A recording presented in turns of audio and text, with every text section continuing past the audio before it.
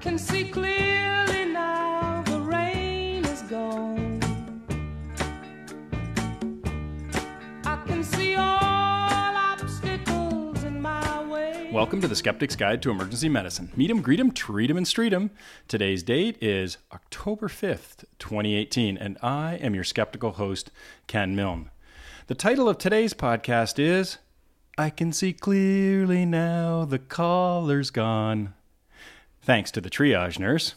And our guest skeptic is Allison Armstrong. She is a certified emergency nurse, trauma program coordinator, TNCC course director, and Canadian C-Spine Rule nurse champion. Welcome to the SGEM, Allison. Thank you so much for having me on the show today, Ken. Well, it's fun to have you up at the Bat Cave. Yes, it's fantastic here. Well, I've been trying to get you on the show for some time because I am a huge Allison fan because of the Talk Trauma conference that you run every year. Oh, our Talk Trauma Conference participants are huge fans of you, Ken. Your presentations have been memorable, to say the least. But honestly, organizing Talk Trauma is a team sport, and I have an amazing, dedicated team of trauma professionals at London Health Sciences Centre and the Children's Hospital of Western Ontario that organizes this conference with me. I really can't take all the credit. It does take a team, especially if you want to provide really great care. The team has to function well together. That's right. But can you tell the SGEMers a little bit about this whole Talk Trauma thing that you put on every year? Absolutely. Talk Trauma offers 2 conference days to nurses, allied health, and EMS professionals involved in providing care for the adult and pediatric trauma patient. Our philosophy for Talk Trauma is to have fun while learning, so we put on a conference that's packed with useful tips for all trauma care providers, but in a really fun way. And because we have amazing sponsors, we are able to deliver the conference at a significantly reduced rate compared to most other conferences out there. I should mention Talk Trauma is held in London, Ontario, but we have participants that attend from all over Ontario and even the US. Well, you said fun, and I remember coming in full Doc Vader costume, like Z-Dog MD, and marched through the crowd with my, can I say favorite nurse, Brenda Palsa? And we were wielding lightsabers to music, to that Star Wars theme music. I don't think anybody's going to forget that moment. You guys were terrific sports. The participants just loved it. Well, next year, we are planning to do a live episode of the SGEM that we will stream from the conference. And for those who want to see it in person, can you give details like when is it and how do they register? Absolutely. Next year's Talk Trauma is already planned and packed with amazing speakers. Adult Talk Trauma is Wednesday, April 17th, and Pediatric Talk Trauma is Thursday, April 18th. I'll give you the email, Ken, for your show notes. Perfect. Make sure you save that date and put Talk Trauma on your calendar. But we've got a case to go through. In fact, we have 2 cases for today. Why 2? Well, I wanted to capture the 2 mechanisms by which a patient would present to the triage nurse. Okay, well then give us case number 1. Okay, this is a 51-year-old male patient who's presenting to triage in a collar on a backboard with EMS following a rear-end motor vehicle collision, or MVC, at a stoplight. He was a belted driver with no past medical history and a GCS 15. The driver of the car that hit him was texting and did not appear to slow down before striking the rear of the patient's car at about 50 kilometers per hour. The patient's complaining of left shoulder and neck pain. Ooh, texting and driving. Bad. All right, what about case number 2? All right, this is a 45-year-old female presenting to triage at 20:30, walking, stating that she fell from a chair this morning. She went to work all day as she thought she was unhurt initially, but pain has started to set in, so she stopped by the emergency department on the way home, complaining of right wrist pain and neck pain, as well as stiffness all over. She's really worried she might have a serious neck injury. Well, I'm glad you gave us 2 different cases because we know that patients come in via EMS, but they also present ambulating to the department, and I've seen people walk in with a fractured neck. Mm-hmm. Well, clearing the C-spines is a regular activity for the emergency department. This can be done clinically using the Canadian C-spine rules. Oh, or tools as I like to say, or with imaging. The vast majority of the patients, and what I mean by vast is more than 99%, do not have a fracture of the cervical spine diagnosed. Blunt trauma patients transported via EMS often arrive on a backboard, C-collar, and head restraints. They remain this way, often complaining to us, the nurses, until they can be assessed by a physician and have their C-spines cleared. Well, there are protocols to get blunt trauma patients off spine boards urgently. However, they still can remain in C-spine precautions for a long time, waiting to be assessed. This adds to patient discomfort, occupies valuable acute ED space, and can contribute to crowding. The Canadian C-spine rule is a clinical decision instrument developed to allow clinicians to clear the C-spine without imaging. This instrument has been validated to be safe and decrease the use of diagnostic imaging. Well, if we're going to be talking about this CCR, and it's surprising I didn't pick a CCR song for this. Okay, well, if we're going to be talking about the Canadian C-spine rule, or the CCR, we better go through it a little further. It applies to alert, or GCS 15 patients, and stable trauma patients where cervical spine injury is a concern. So let's run through it. So they break it down into high-risk factors. What are the high-risk factors? The high-risk factors are anybody over 65 years of age, they've had a dangerous mechanism, or they have paresthesias in their extremities. So if they have that high-risk factor, and I believe it's 65 or older, so 65 gets you into that protocol. If they have any one of those high-risk factors, then you should be considering getting imaging. What are the low-risk factors? Because if they don't have any high-risk factors, it goes to low-risk factors. The low-risk factors are simple rear end MVC, delayed onset of neck pain, sitting position in the ED, ambulatory at any time, or absence of midline C-spine tenderness. So if they don't meet any of those low-risk factors, they have to go on and get radiography. But if one of those things is positive, then they're allowed to move on to the next step. What's the next step, Allison? The next step is rotating their neck 45 degrees to the left and to the right. And certainly we don't do that. We ask the patient to see if they can turn their head 45 degrees to the left and 45 degrees to the right. And if they can, you do your happy dance, right? Because the collar's off and you're not getting imaging. But if they can't rotate 45 degrees on their own, either way, then you're sending them off for imaging, right? Collar stays on and they get some imaging. And there's a mnemonic, and Teresa Chan sent me this. And Teresa Chan, thank you very much. I hadn't heard of this mnemonic before, but it's a little rhyming thing. And so for the high-risk rhyme, it's 65, fast drive, sense deprive, image if alive. Okay? And then for low-risk rhyme, it's slow wreck, slow neck, sitting down, found round, C-spine fine, range of the C-spine. And if you can look both ways, you can cross the road without imaging. That's amazing. I'll put those in the show notes for everybody as well. Now, I guess we should say that we did mention dangerous mechanism, and there's actually a definition for dangerous mechanism. So how do they define dangerous mechanism in this algorithm or protocol?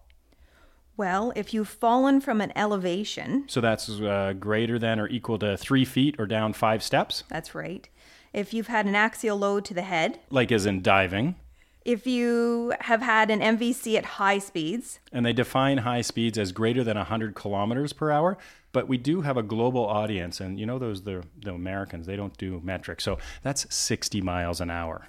MVC that's a rollover or a patient is ejected. Another one is a motorized recreational vehicle.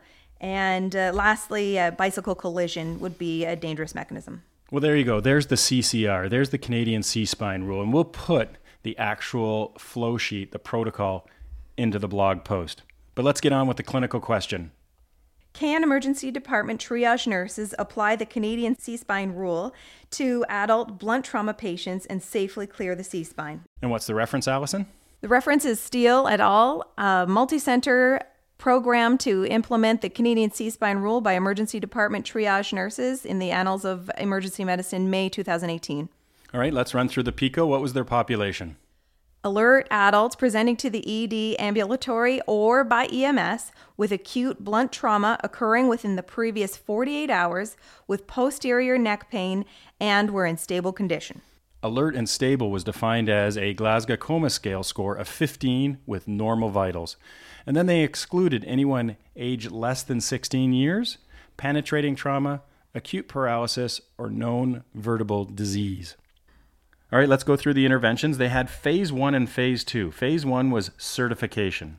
So all the emergency department nurses who performed triage activities had didactic training and then had to demonstrate competence by accurately assessing 10 patients before being certified. And then they moved on to a implementation phase, or phase 2. Yeah. All triage nurses who had become certified were empowered by a medical directive to clear the cervical spine of patients, allowing them to remove cervical spine immobilization of CCR negative patients and triage them to a less acute area. And what did they compare it to? Nothing. Yeah, no, this was an observational study. So then let's go through their outcomes. So for primary outcome, they had clinical and safety outcomes. So what was the primary clinical outcome? Proportion of eligible trauma patients who had their cervical spine cleared by nurses. And how about their primary safety outcome? Number of missed clinically important cervical spine injuries. And then for the secondary outcome, they also had clinical, safety, and other outcomes. So what was the secondary clinical outcome? The length of time in the emergency department. And for safety? Number of serious adverse outcomes. Yeah, and they were looking for neurologic deficits after clearance by the ED nurse. And what were the other outcomes they listed under secondary? Nurse accuracy and overall interpretation of the rule, and nurse comfort with the rule. Okay, so for the author's conclusions, quote, we clearly demonstrated that ED triage nurses can successfully implement the Canadian C-spine rule, leading to more rapid and comfortable management of patients without any threat to patient safety. Widespread adoption of this approach should improve care and comfort for trauma patients and could decrease length of stay in our very crowded EDs. End of quote. All right, Allison, let's go through the quality checklist for observational studies. Great. The first question, Yeah. did the study address a clearly focused issue? Yes, it did. Did the authors use an appropriate method to answer their question? Yes. Was the cohort recruited in an acceptable way? Yes, consecutive patients presenting to the emergency department were recruited. Was the exposure accurately measured to minimize bias? Yes, it was. Was the outcome accurately measured to minimize bias? Yes, it was. The authors, have they identified all important confounding factors? Yes. Was the follow-up of subjects complete enough? I'm unsure. How precise are the results? Unsure. Do you believe the results?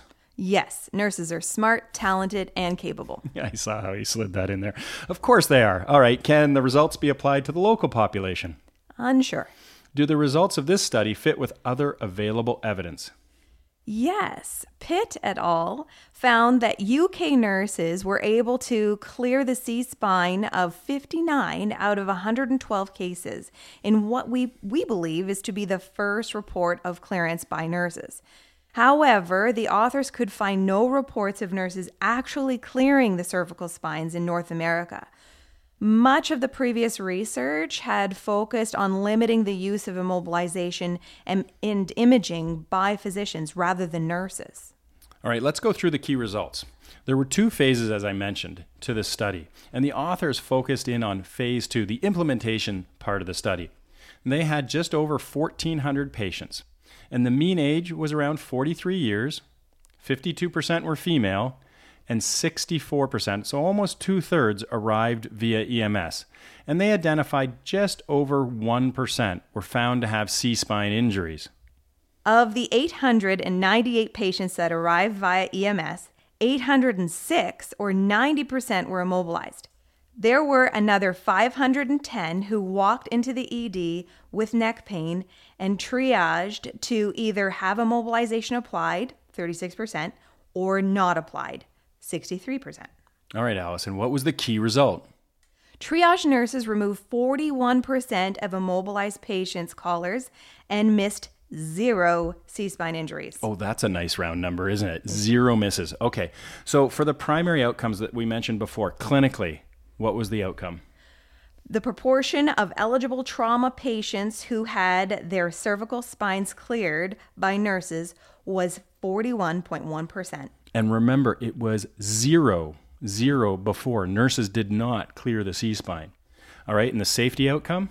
Number of missed clinically important C-spine injuries was 0. Oh, are we focusing in on 0 enough? Have we done enough spaced repetition there? Okay. Secondary outcomes, clinically. Length of time in ED was reduced by 26%, 3.4 versus 4.6 hours. Yeah, so people, if they didn't have a collar on, or if the collar was removed, were out of the emergency department about an hour quicker. How about safety? Number of serious adverse outcomes or neurologic deficits after clearance by the emergency department nurse was again 0. And because this is an audio program and people can't see what you're doing, Allison, she is making a 0 out of her hands. Yes, 0, the big goose egg. All right, and those other outcomes that were listed under secondary. Nurse comfort and compliance with the rule or tool was very high. Only 1.3% of nurses indicated that they were uncomfortable or very uncomfortable following the rule. See that, Ian Steele? I've already got her saying tool instead of rule most of the time. All right, let's talk nerdy. Allison, you ready? I sure am, Ken, but before I do, I would just like to point out one thing. Medical research rarely focuses on recognizing that the nursing staff have great capacity for critical thinking and application of many tools used by physicians. This was just refreshing. I'm always saying it does take a team, and people deserve great care from the time they dial 911 in North America, but the time they reach out for emergency services, all through their care and until the point where they're discharged and even follow-up. And nurses are key to that. So it's great to see this kind of research being published. Well done to the Ottawa group. Mm-hmm. But let's go through some of those nerdy points. And the first one, and this is the most obvious one, of course, it's not a randomized trial. Therefore, there was no comparison group.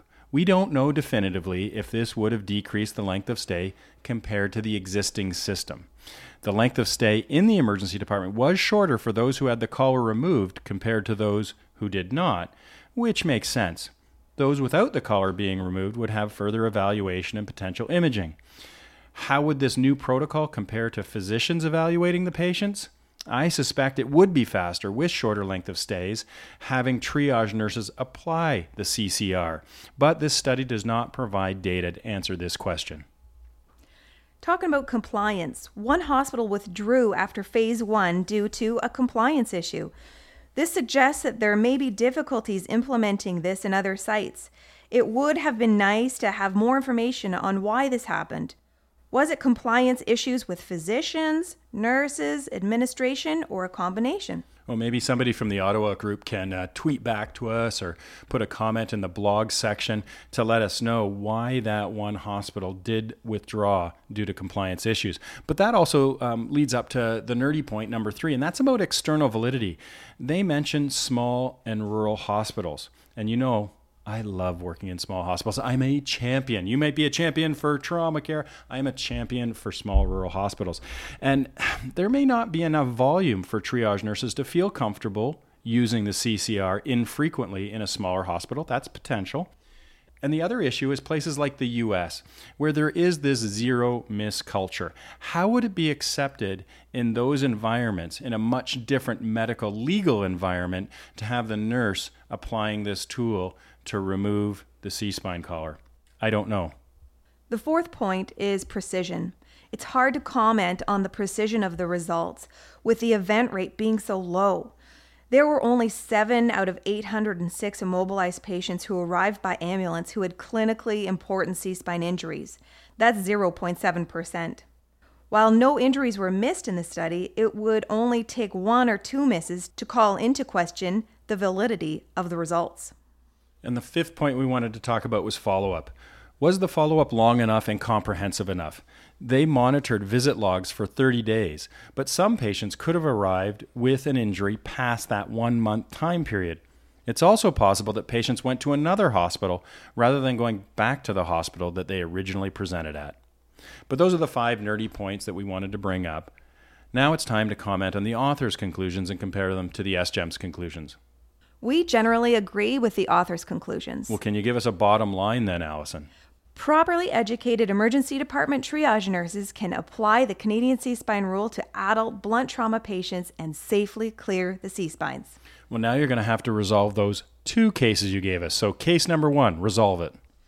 So the triage nurse can apply the CCR to this patient because he was involved in a simple rear end MVC, which is one of the low-risk criteria. The triage nurse removed the front of the collar, and palpated his C-spines. The patient reported pain all over his neck. The triage nurse then asked the patient to look 45 degrees to the right and then 45 degrees to the left. He was able to do the motion, so the triage nurse removed his collar and asked the patient to be offloaded to a regular stretcher. And for case number 2? So the female patient who fell from the chair also qualifies for the CCR to be used, as it was not a dangerous mechanism, and she had delayed onset of neck pain. The triage nurse palpated her C-spines, and the patient complained of right lateral neck pain. The triage nurse then asked if she could rotate her head 45 degrees to the right and then 45 degrees to the left. The patient was able to do the motion, so the triage nurse knew that the patient did not need a C-spine collar and did not need to be immobilized at triage. So how are you going to take this study and apply it clinically?